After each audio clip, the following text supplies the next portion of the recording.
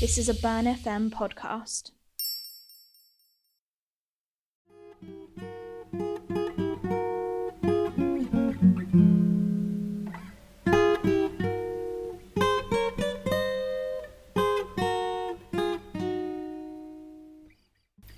Welcome to Mona Lisa, an art history podcast open to everyone. Whether you know a lot or a little about art, join us to gossip about the dark side of art's past. We're talking unfiltered feuds, frauds and affairs. I'm Nadia. And I'm Ella. We are two art history students passionate about the art world, so hopefully that means we sort of know what we're talking about. The art world can be a weird yet wonderful place, and we are interested in the stuff not displayed on the gallery walls. The drama behind the scenes, I guess you could say. Some facts about us: we love art, but we also love moaning. So what are we moaning about today, Ella? To kick off the Mona Lisa podcast, we will of course be honouring the biggest Mona of all time, our namesake, the Mona Lisa by Leonardo da Vinci. This is a portrait from 1503 of a woman called Lisa del Giocondo. That's in my best Italian accent. It is an oil painting on wood, and it's half length, which means Lisa is painted from the arms up, not a full-length portrait. It would have been fairly expensive to buy, even at the time of its creation, whereas now, as I'm sure many of you know, it is considered priceless. As Da Vinci is Italian, this means it's from the High Renaissance period, the 15th and 16th centuries. Artists like Michelangelo, Raphael and Botticelli were at the forefront of art at this time. There's a lot of hype around this painting because no one can decide what expression Lisa is pulling. The whole is she, isn't she smiling debate. As well as the theories that her eyes follow you around the room, which is kind of creepy if you ask me. Mona Lisa is a mammoth of pop culture. You got Mona Lisa Smile, a film with the one and only Julia Roberts, as well as a famous song sang by Nat King Cole. You've seen it on posters, mugs and merchandise reproduced constantly. The Dada artist Marcel Duchamp famously put a moustache on her, while the comedy trio The Lonely Island wrote a song in which they declared her an overrated piece of and I probably shouldn't finish that sentence. She has been described by The Independent as the best known, the most visited, the most written about, the most sung about, and the most parodied work of art in the world. Oh, so she's pretty underrated then. Yeah, pretty humble girl. She's a cultural icon. Have you ever seen the Mona Lisa in real life? I did technically see the painting from a bulletproof glass box in the back of a crowd through a sea of selfie sticks. I was shocked by how small it was, to be honest, kind of poster-sized. The whole experience was kind of underwhelming when she's such an iconic image. Yeah, it's hard to believe that what is now the most famous painting in the world, with the highest security and attracting the largest audiences, was once walked up to and simply taken off the wall, literally stolen in broad daylight in 1911. I know, I can't believe the Mona Lisa was stolen. I feel like more people should know about this. Yeah, so art students used to paint copies of the grand works in the Louvre as practice, usually dressed in white smocks or overalls to protect their clothes, which made it the perfect disguise for someone potentially looking to steal the Mona Lisa. Paintings were regularly taken off the wall, studied and cleaned, so when a man in a white overall walked up to the Mona Lisa and sidled off with it, no one thought to query him.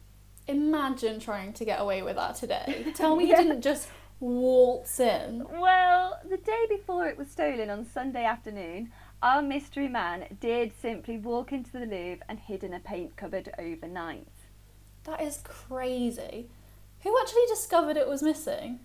As it was a Monday when the Louvre was closed, it was a good day for the trainee artists to study the works uninterrupted. A wealthy museum patron and amateur painter arrived to do just that, specifically Mona Lisa, and funnily enough, Mona wasn't there. It was 24 hours before anyone noticed, and even then it took several hours for the guards to alert the gallery staff. So all in all, a pretty bad day to be on shift.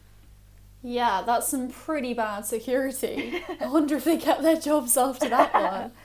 So, grass up, who did it then? Do we know who pulled off this heist? Well, one of the first suspects was Pablo Picasso, who didn't steal her, but did suspiciously get rid of some statues that just so happened to also have been stolen from the Louvre. What is that boy like?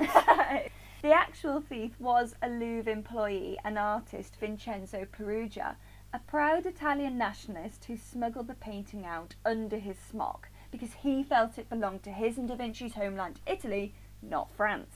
So he was trying to demonstrate his love of Italy by giving the painting back. It might have been easier just to have a pizza and some vino.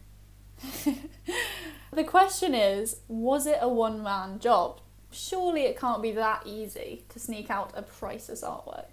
Peruggia was the only one prosecuted for the crime, but it's unlikely he acted alone. While the security might have been lax, the painting was still encased in a heavy wood backing and a glass case that would have weighed almost 200 pounds, and he can't have been that buff. He's been doing his Joe Wicks. I can barely lift my 3-pound weights, so that definitely sounds like somebody got away with it. Get this!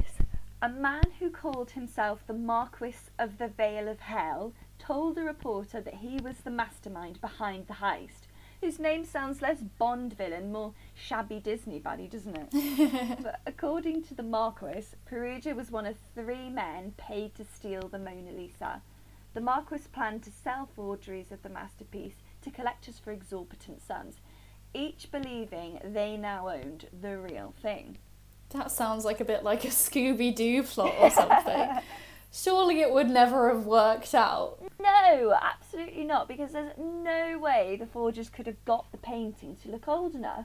Paint cracks over time and Mona Lisa is covered in wrinkles, so it could never look identical to the original. I love that it was her wrinkles that saved the day.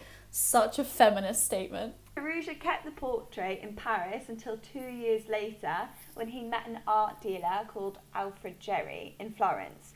But Geri arranged a meeting with the thief Peruggia, the director of the Uffizi Gallery, which is home to famous work like Botticelli's Birth of Venus, and of course he wanted to meet Mona Lisa too. So Peruggia removed the painting from a classic false-bottomed travel trunk, and Geri spotted Mona's wrinkles, the fine cracks in the paint called craquelure, which meant it was identifiable as the old and original painting rather than a fake, so he immediately called the police. Wow, L'Oreal can stop trying to sell us anti-aging creams now. Wrinkles are officially back in vogue.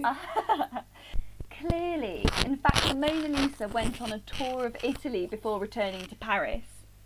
It seems Mona Lisa certainly wasn't short of admirers. Actually, I was reading the other day, out of the 1 million artworks in the Louvre collection, only Mona Lisa has received fan mail. Fan mail? In fact, she received so many love letters that she was placed under police protection. And I can't even get a guy to text me back. So what did these admirers do once she was missing? Weirdly, just as many letters poured in for her when the painting was stolen. Thousands came to stare at the now blank wall where she once hung.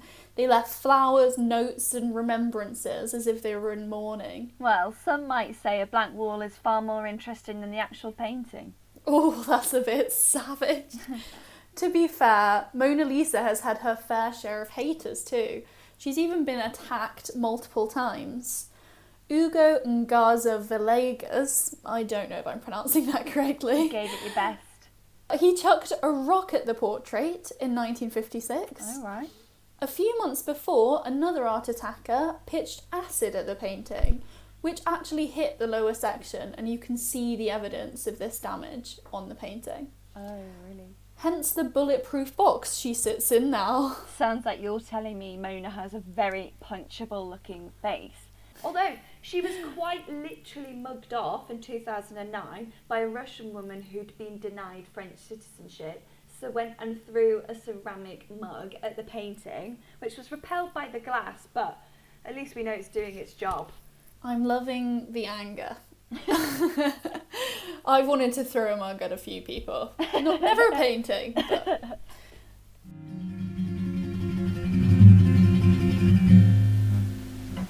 So do you reckon the heist is the reason for Mona Lisa's fame? I mean, although it was still a valuable artwork in the 18th and 19th centuries, it certainly wasn't as instantly recognisable as it is now. I mean, we're saying Mona Lisa on a podcast with no image to reference, but I bet our listeners have at least a good picture of the work in their heads. Yeah, a bit like on Love Island when the contestants leave the villa. The minute Mona left the gallery, she was propelled into stardom. Every major European newspaper reported on the theft with a reproduced image of Mona, so many more people became familiar with the artwork than just the usual tourists. Yeah, that does make sense. Ironically, perhaps being stolen was the best thing that ever happened to her. But the Washington Post reported the theft and mistakenly ran a picture of the Mona Vanna, the wrong image. So the Mona Vanna is a nude charcoal sketch that some do believe Da Vinci made in preparation to paint the Mona Lisa. Fake news. But imagine now printing the wrong image of the Mona Lisa. Yeah, that would be a big lawsuit. So it definitely wasn't as known in comparison to now. Like, nowadays, you're almost born with a mental image of this painting. I'm not even sure what's so good about the Mona Lisa anyway. Yeah, well, in the art world, Mona Lisa is recognised for the new artistic technique, sfumato, the look of soft, blurred outlines and mellow colours. Some say Da Vinci invented the technique, which was so different to a lot of the blocky, outlined figures you often see in art before the Renaissance. So it's a great example of progression of an art style that has had a great and lasting influence on art that followed. But that's not to say the Mona Lisa is worthy of being a household name for its great technical skill. Lots of paintings and sculptures are just as good. I wonder what it is about Mona Lisa that has captured the public's attention for so long. I mean, it's really interesting. So that brings us to the end of the podcast. What do you think, Ella? Is Mona Lisa smiling? Well, I think so. I wouldn't personally sit for a portrait just to look like a grump at the end. What do you think? I hope she is. Mona Lisa will always have a place in our hearts. She's our namesake. She's the inspiration for our logo. And if she does look grumpy, that's exactly what this podcast is all about. Listeners, if you've enjoyed our Mona Lisa show, share it with your friends, drop us a message, follow us on Instagram and subscribe on your preferred streaming platform so you never miss an episode. Join Ella and I next time as we moan some more in our next episode, discussing some of the weirdest artworks out there. And there have been some shocking works of art, if you can even call them that. We are talking artists packaging their own poop, getting their friends to shoot them, or playing with themselves, yes, you know what I mean, beneath the gallery floor. Oh, wow, I can't wait. That sounds absolutely disturbing. It's called art, Ella. Well, until next time, bye. Bye!